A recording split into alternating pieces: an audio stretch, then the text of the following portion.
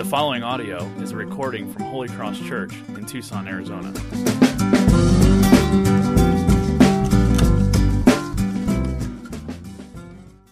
Well, I have to just correct one thing. Josh is too kind. Unlike Pastor Pete, I'm not a pastor. I'm no hero. And I say that so that if I mispronounce a word or something, you're not like, this guy's a pastor? So guys, he's the director. It's cool. They do that.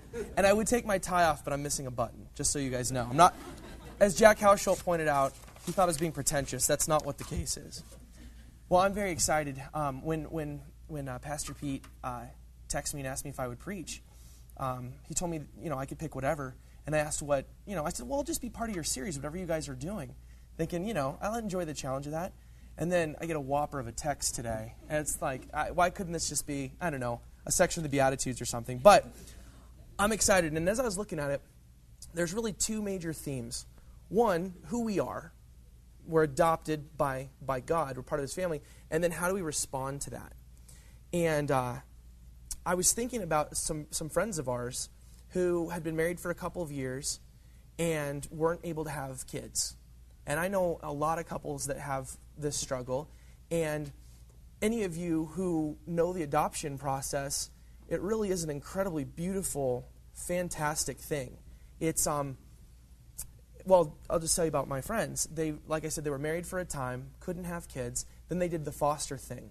And it's very hard because to be a foster parent, you get attached to these kids. You get to know them, and then you really don't have control over whether or not they stay in your home. And that was taking its toll on them. So finally, they find this little girl. She was a baby at the time, and they decided, we're going to adopt her. And thank God that the process went really quickly. And just to watch them, they've been in our home. We've been at their home. And just to watch them with this little girl, aside from the fact that she's a different ethnicity, even that, it blurs eventually. You look at it and you're like, wow, this is their kid. This is so their kid. She even has some of the mannerisms of the mom. It's an amazing thing. And when I think about the beauty and power of adoption, so often we know the narrative of salvation. We talk about how, Jesus died on the cross for us, and that's beautiful, and we're so familiar with it. But in reality, if you really break it down, God rescued us. He sacrificed for us. He's forgiven us. And if He didn't go any further than that, we would have much more than we deserve. But He didn't stop there. And that's what this is about. Instead, He took us into His family. He gave us sonship and daughtership. And that's really the beautiful place we start with this passage. Father, I pray that You bless this. I thank You so much for the congregation here at Holy Cross. I pray that You be with Pastor Pete and Janae as they're having a little respite, Lord. Father, I pray that You would bless the reading and the discussion of Your word. It's in Jesus' name we pray. Amen. Okay, so verse 1. And again, we're in 1 John 3, 1 through 10. It's in your bulletin. It's also in your Bibles, so however you want to do it, it's on the screen behind me. It's everywhere, this verse. There's no hiding from it, as we'll see. So verse 1, and I break it down into two chunks. See what kind of love the Father has given to us that we should be called the children of God. And so we are. My favorite part of that is, and so we are. And if you take a second to try and wrap your head around this, it's staggering. Even the author here just marvels at the redemptive story of God. For us rescued from sin and death, that's one thing. But to be adopted, to be brought into His family, to be given certain rights is so beyond anything that the human brain really can comprehend that it's like staring at the sun. If you really try and work that over, eventually you just have to retreat. You've got to back off from it. And so while we'll never fully understand or come to grips with that concept, what we are required to do is respond to it. Respond to that honor. People ask when something good happens to them, why me? Well, you can't be so caught up in the why me question that you don't ever move past that. And so this is what must shape our views, not only of God and who He is, but of us and who we are. Here's the thing that I've noticed, and maybe you have too. So often, we think of God as something that we can customize. He's our God, but in a lot of ways, well, I like this aspect of God, or I like that aspect of God, and we really kind of customize them to fit us. And we're taught this, believe it or not, through kind of our earliest interactions with Christians. I'll give you an example. We often hear the term, I've decided to make Jesus Christ my personal Lord and Savior. And you're like, that's so beautiful, that's wonderful, and then we rejoice. And it is beautiful and wonderful, and we should rejoice. But if you really isolate that and you think about it, I have decided to make Jesus Christ my personal Lord and Savior. And here's the thing. That's ridiculous. That's ridiculous, but it's part of our Christian vernacular, and we just say it and we don't think about it. But Jesus is your personal Lord and Savior whether you make him that or not. It's not as though, I've considered it, I've taken applications, and after a lot of thinking, I've decided to appoint you Lord and Savior. Welcome aboard. That's basically what we're saying with this, and that's not what we mean, but it's very dangerous when we say that, because the reality is, Scripture says every knee shall bow and every tongue will confess that Jesus Christ is Lord. That's a foregone conclusion. The family's already set up. And when we put ourselves in the position of, well, I'm going to decide this or that, we forget that he's our creator. We forget that he's our father. And he's chosen to reclaim us after we cut and ran from him. He's on the throne. Children don't shape and mold the father in a family. At least they ought not to. Sometimes mine do, but that's not how it's supposed to look. I want to be a strong dad like Ross Newman back there. But I love the middle part here of verse 1. We are called children of God, and so we are. Boom. Not we are considered children of God, or we have the opportunity to be children of God. We are children of God, and so we are. And it's the law of definition, Hanley's a man, Jill's a woman. You are that. And a lot of times this frustrates me, but my second youngest, Catherine, is 2. And she has a real strong grasp of the law of definition. I'll be like, if she's being adorable, I'll ask her, I'll be like, so how are you so cute? And she'll go, because I am. And if she's being a little, I'll ask her, I'll be like, why did you hit your brother Dave? Because I did. And I'm not going to break through that, but she's very clear in that. It's not even circular. It's just, this is what it is. And that's what we are. We are considered children of God, and so we are. There's no further explanation needed, only action to follow. But finishing up here with verse 1, we find instruction, an explanation as to why things are the way they are. Last part of verse 1. The reason why the world does not know us is that it did not know him. The grace and love found in the sonship of God, being part of his family, is completely outside of the frame of understanding of the world. I mean, it's barely in ours, but especially the world. Because of our status of the king, as children of the king, the world flat out doesn't recognize us. What we do, who we are, how we conduct ourselves, even being here today, is weird to them. And this text says it should be weird to them. It's one of the main ways that we can identify ourselves as children of the king. It's how we can identify our spiritual siblings. We belong to God, and so we must look like God.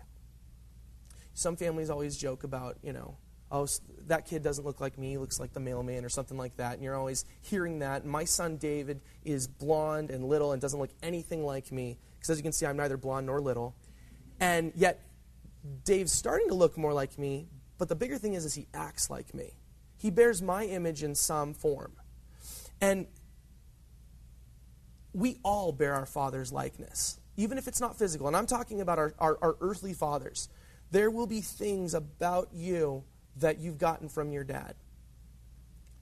And this is obviously spiritually true as well.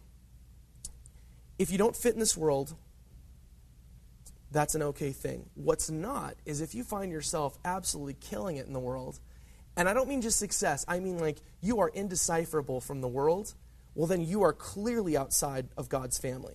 I think that's one of the haunting, foreshadowing portions of this scripture is that we might have it wrong. But the thing is cool, because this is still the grace aspect, is because we have an opportunity to start to ask that question. I would much rather be warned and challenged and have to come to grips with a scripture like this than be told all along, you're fine, you're fine, you're fine. It's like in Rocky 3 when he finds out that his trainer has been setting him up with these cupcake fights, and what he thought he wasn't really. We don't want that, guys. We don't want that. And it'll continue to build on that. So that sense of a family identity is so important to us. One of my mentors, and actually was one of Pastor Pete's mentors, a guy named Tom Askew, would always say that the family identity is the most important thing. And with his family, give this example. If one of his 4 boys wanted to do something, and he said no, and they said, well, so-and-so's doing it, he would say, but you're an Askew, and Askews don't do that. Or you're an Askew, and Askews do that. And I thought about that, and I thought about that within my own home, and I thought about that within Christianity. But I'm a Christian. I'm part of God's family. I don't do that. And it doesn't. We're so afraid of coming off as uppity that we forget to draw lines. But if you were gluten-free, you just, I can't eat that. Isn't it funny how we were just, if I'm gluten-free, then I'm going to just put up these barriers. But when it comes to sin, and when it comes to being part of God's family, we're like, well, maybe just a donut. Of course no one's perfect. It's very funny to me. As you can see, I'm not gluten-free, but I know people who are. So, moving on. To be hated by the world may be unpleasant. But ultimately, rejection from this system that is a good thing. It's a reminder of our identity within Christ's family. Think about when you feel that the world is just getting tougher and tougher for Christians. We've got it pretty easy, but then you look at the rest of the world and think, oh my goodness, it's horrible out there for them. And even within our own structure, we start to think, man, it's not like it used to be. And in many ways, it's not. But let that serve as a reminder to loosen your grip on this shabby hostel that we currently live in for just a short time. If you're loving the world, you're not made for eternity at that point. But along with that higher calling of behavior comes a promise.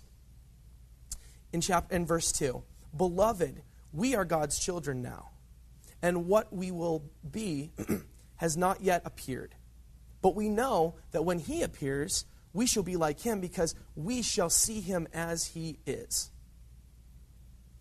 This is more pure gold, guys. This is the what now and what's coming part of the promise.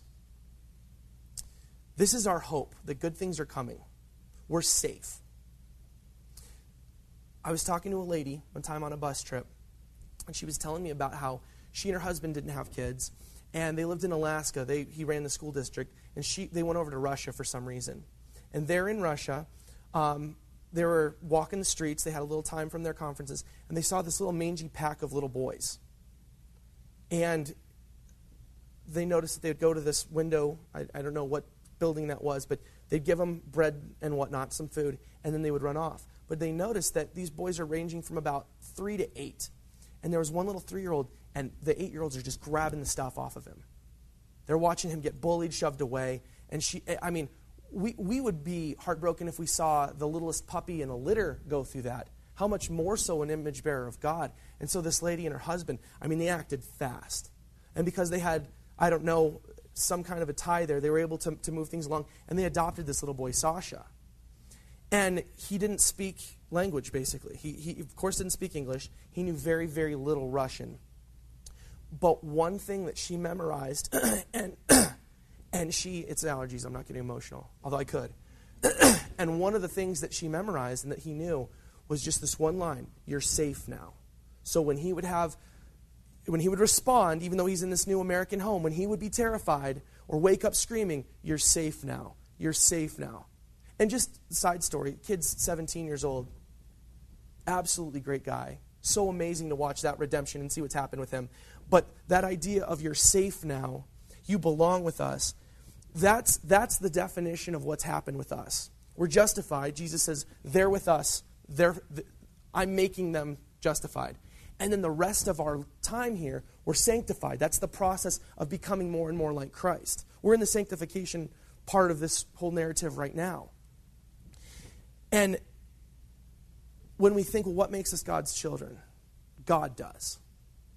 It's on his authority that we're made his children. That, to me, makes me feel incredibly safe. That makes me incredibly at home. But when we think of how this goes down, we must remember exactly what Jesus has called us to do. Okay? He called us to follow him throughout the whole New Testament. When he's interfacing with a fisherman or a tax collector or a prostitute, he doesn't say, I want you to pray this prayer with me, and then that's it, and he walks away. David Platt's a great author. He's real big on this. He makes the point that nowhere in Scripture are we called to raise our hand, and that's it, pray a prayer, write on a card, go to a camp and have an experience. Those are all great things, and those can be what lead you. Those can be the entry into this relationship. But so often, we think that and that alone is good to go.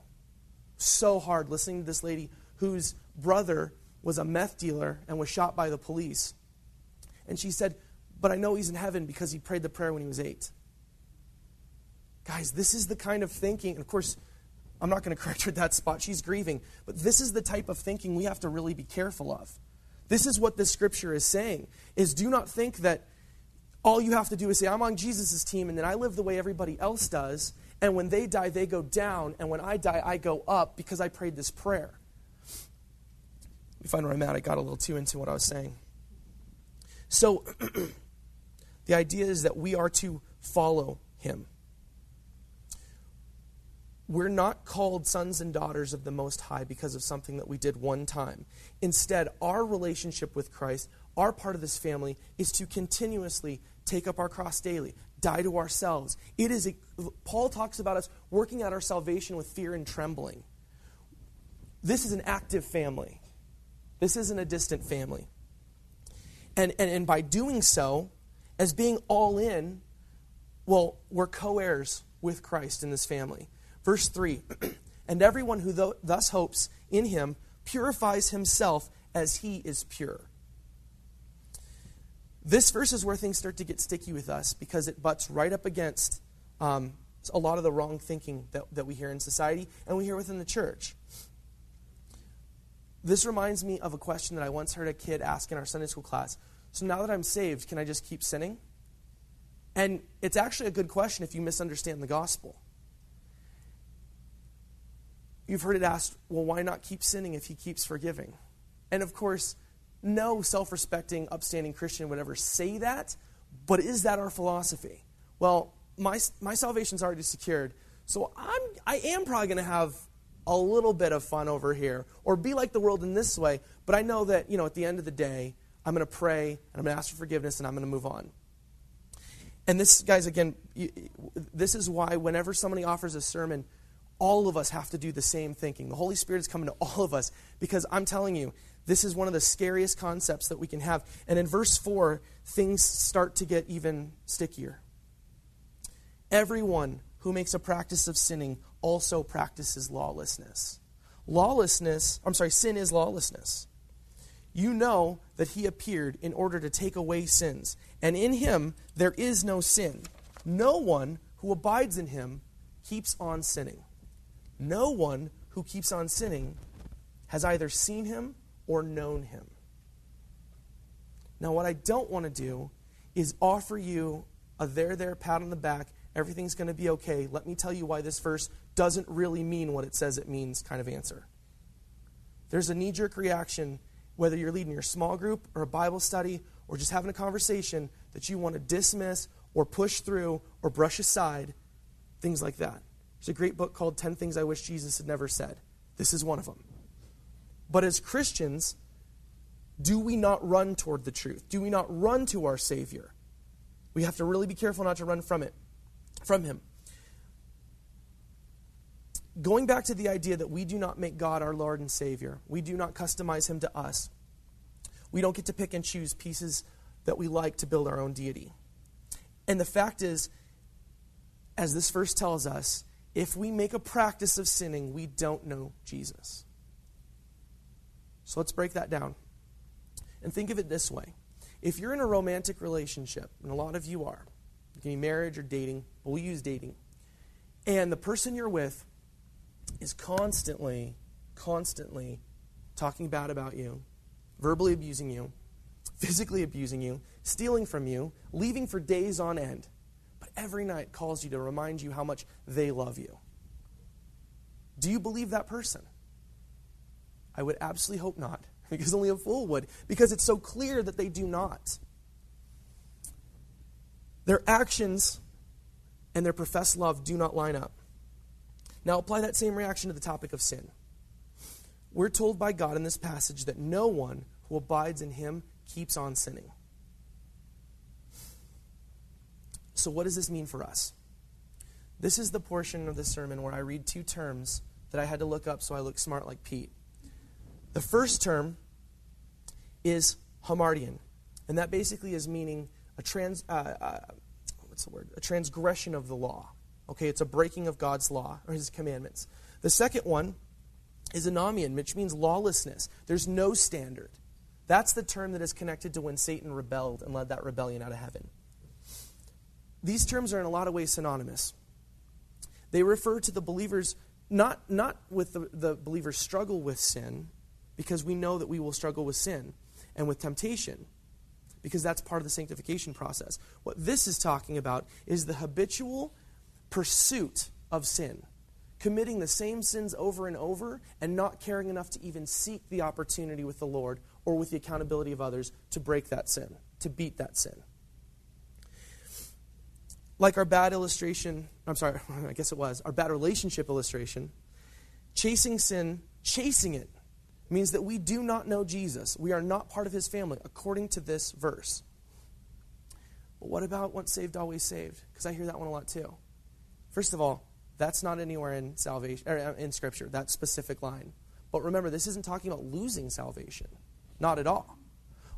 What we're talking about is people who fool themselves into thinking that they have been saved when they really weren't. And again, since this passage is already pretty uncomfortable, we might as well just chase this feeling and go into Matthew 7:21, which is the tail end of a super uncomfortable passage in which people are standing before the Lord. They say, Lord, Lord, have we not testified in your name? Have we not been good Christians? And he says in 7:21, not everyone who says to me, Lord, Lord, will enter the kingdom of heaven, but the one who does the will of my Father who is in heaven. My stomach drops when I'm in trouble. Can you imagine what that feeling would be like? That's why we have the tough conversations this side of heaven. There will be many people who stand before the Lord and will be shocked to find out that they were tricked and they tricked themselves and that they never actually knew Christ, that they never actually became part of that family. They put it on their Facebook, they had it as their last name, they never followed Christ. If you continue sinning and sinning, if I continue sinning and sinning, if we continue this, and we act exactly as the world, then there's something horribly, terribly, tragically wrong. And that's what this text is telling us.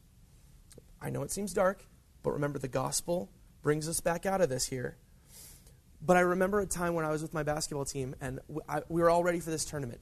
And I had assumed that everything had been taken care of, so I was taking care of my stuff. I had all the players were there with their uniforms. They had maps emailed to the parents. They knew where to go. They get to the tournament. We're all ready. We're set, and we're not on the list. Now, nothing was going to change the fact that we weren't on that list. I couldn't be like, but look, they've got ankle braces. We've got Gatorade. We've got all these different things. The reality was we were not on that list. We had done all the little things except for the one necessary thing. And that was to sign up, or in this case, follow. It would appear great and easy. It would be incredibly easy for us if all that was required of Christians was that we simply said, I'll join God's team, and then we continued on, like I said, living the way the world does. And the only difference is, even though we're identical twins to them and how we present ourselves, how we act, what our hearts are like, at the very end, we got in the right line and we're saved. But the problem with that is, that's not a just God. We know that God is just. And the idea of getting your cake and eating it too, acting exactly as the world does, filling up on all the things that the world offers. What you're saying is, I will not pursue this opportunity. I will not be adopted. I will not follow Christ. And so, continuing on here with the text, in 7, little children, let no one deceive you. whoever practices righteousness is righteous, and he is righteous. Whoever makes a practice of sinning is of the devil, for the devil has been sinning from the beginning. The reason the Son of God appeared was to destroy the works of the devil. That's consistent with the just God. The whole point of Jesus coming here was to make it to where sin no longer had the same power over us. We have the opportunity to not continue to be habitual sin junkies. And remember, like Ebenezer Scrooge, we have the opportunity to see the truth before it's too late, and that's what this is. Of course God wouldn't make it okay to sin and sin and sin, because he came to earth to destroy sin. And this is the only thing that makes sense to us. And in our heart of hearts, we know it. 9, no one born of God makes a practice of sinning, for God's seed abides in him, and he cannot keep on sinning because he has been born of God. Boom, that's our birthmark. It's as simple as that. Of course, if we make a practice of sinning, it's quite clear we're rejecting God. But there's an important distinction that we have to make. This passage isn't saying that if you sin and sin without repenting, then you lose your status as a Christian. That's not what I'm saying. That's not what this is saying. It's saying that you are and have always rejected God. It's like saying thanks but no thanks. I don't need that love. It's like little Sasha being adopted and just absolutely not wanting it. No, I'm fine. I think I figured things out here with this pack of wild Russian boys. I think tomorrow's going to be different. I've got a plan to get bread. Thank you, American family, but I'm good. That's exactly what we're doing. But we are children of God, his sons and daughters. We are going to pursue righteousness because he is righteous. Of course we're going to. 10, by this it is evident who are the children of God and who are the children of the devil. Whoever does not practice righteousness is not of God, nor is the one who does not love his brother. They'll know us by our works. They'll know us by our love. Why should we not sin? Because we love God. God's love for us is a compelling love. It compels us to respond to it. Our Father calls us to love him and to love each other. And we're known by our love. In this world of self, and this is where our weirdness comes back in, guys. In this world of self, we deny ourselves. Everyone says, entertain yourself, enjoy yourself, take care of yourself. Christianity says, die to yourself. Abandon yourself. It's so different. But that's what makes it so beautiful. It's completely other from us. It's outside of our natural being. So here's the question, and then we'll wrap it up with this. And it's a long wrap up, so I don't mean to get your hopes up. But here's the thing. The question becomes, okay, I don't want to sin. I do want to sin. Paul says, I'm constantly doing the one thing I don't want to do. But we're saying, but we love God. And his love is going to compel us past this. Yes, there's an element to the fear of punishment, but that's not the single driving force. There is a joyful, joyous, fantastic love, and that's what compels us. So the question is, what work do we need to do? How can we show our love for God? And that question of how can I overcome habitual sin is and here's basically a couple of thoughts on that. The first thing is to consider that we cannot overcome habitual sin by ourselves. We can't. The Bible describes us as being dead in our sins and transgressions. We're KO'd down there. And as a result of Adam's fall, we're born spiritually dead. And in this state of spiritual death, we're unable and unwilling and not going to follow or obey God. And so as a natural occurrence of that, our habitual sin just flows and flows and flows. But this, again, is where sanctification comes in. First, we're justified. God calls us out of our death. We cannot resuscitate ourselves. He does. And then the sanctification comes in. And that's what the point of this is, guys. We're talking about what is our role in the sanctification process. And this is where we're conformed by the Holy Spirit into the image of Christ. And now sanctification, remember, guys, is never going to be fully complete in this life, which means that believers will always struggle with some sins. But part of the process of overcoming these habitual sins or besetting sins is recognizing the transformation that has taken place within the believer. This text doesn't want us to say, well, crud, I'm at step 1. I'm still dead. No. This is talking about once that step 1 has been taken care of, what does it look like? And when you think about it, this isn't a Jesus saying, hey, follow me, I'll be down here, get here when you can. He's alongside us, helping us along the way. This is still the lion's share of our God and Savior because of how low we are, because of how absolutely messed up we are. Jesus is there with us. But it's about not dragging your feet. It's about taking those steps. Paul writes, so also consider yourselves dead to sin and alive in God in Christ Jesus. That's in Romans 6. And then when Paul says, consider yourselves dead in sin, he's telling us to remember that in coming to Christ, the power of sin has been broken in our lives. He uses the metaphor of being a slave to sin. But as part of God's family, part of our adopted quality is now we're slaves to righteousness. It does not have the same hold on us. Doesn't mean that it's not difficult to overcome, but it's not impossible the way it was. At the cross, the power of sin was broken. And in becoming Christians, we are set free from sin's mastery over us. So therefore, when a Christian sins, it is no longer out of necessity to nature, but because he has willfully submitted himself to sin's domination. To kind of break that down, what I'm saying is that like the little kid walking in the Walmart parking lot with mom, we have to jerk our hands free and run for a little bit. Doesn't mean the Father's not going to come after us, but it is no longer a thing where, well, that's just their nature. We have a new nature in Christ. So then the next part of the process is recognizing, like I said, our inability to overcome habitual sin and our need for the power of the Holy Spirit. In Romans 7, Paul says, for I know that nothing good dwells in me, that is, in my flesh. For I have the desire to do what is right, but not the ability to carry it out. We have to adopt the attitude that Joseph did.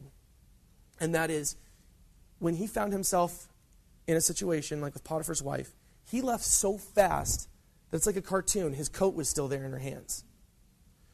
He was very aware of his inability to save himself, and so he stayed out of the tractor beam. And this is where a little bit of the fun strategy comes into this. I don't know if it's fun. Maybe it's just strategy. But the reality is, we have to make every effort to run from those things that tempt us to sin, including access to food when we're given to overeating, access to pornography for tempted in sexual sin. Jesus tells us to cut off our hand or pluck out our eye if they're going to cause us to sin. Boy, it sounds like he's so much more serious about it than I am. It's incredible. This means removing from our lives anything, even those things close to us, if they tempt us to sin, because we love God. At the end of every sentence, it should be because we love God. And in short, we have to change the habits that lead to habitual sin. And then finally, we need to immerse ourselves in the truth of the gospel. The gospel is not only the means by which we're saved, but also the means by which we're sanctified. And that, my friends, is why we hate sin. Not because it's our nature from birth. We hate sin because we are adopted sons and daughters of God. We're part of his family, and Christians don't act that way. We love our God. We cling to him. Just because we realize we're helpless, in our world we're told that's a bad thing. It's a wonderful thing because you are clinging to God. God, show me. God, help me. Pray for yourself. Pray for those around you. There's so many tools at our fingertips that we just ignore, and prayer is one of the biggest ones. So while you're removing those obstacles, be in continuous prayer. Jesus prayed his way through temptation for 40 days. Just 3 are highlighted, but it says that Satan was tempting this hungry man for 40 days, and he recited Scripture, and he prayed his way through. So why do we think we can do it with a once-a-week accountability call or a Bible study? Guys, we have got to realize we're only here for a short time, and sin is this beast that's right behind us. Keep your eyes locked on the Father. Pray yourself up. Cling to him. See what kind of love the Father has given to us, that we should be called children of God, and so we are. Father, thank you for this today. Lord, it's such a deep text, and I pray that anything that was just me would be forgotten. The only thing that would be remembered and part of our lives would be your true pure, unconcentrated word. Lord, I pray that we would be a group of people that would not run from your truth, would not try and excuse it, but would wrestle and tackle the tough issues, Father, because you give us this not to make us feel bad, but to make us feel your presence. You convict us, Father, for purposes so that we can become followers of Jesus Christ, so that we can continue to be followers of you, Lord. I pray as we go from here that you would agitate us in the areas that we need agitated. But Father, I pray that everyone would walk out here with just the comfort and warmth of the gospel, with our heads held high because of who we are, because of who you've made us. In Jesus' name, amen.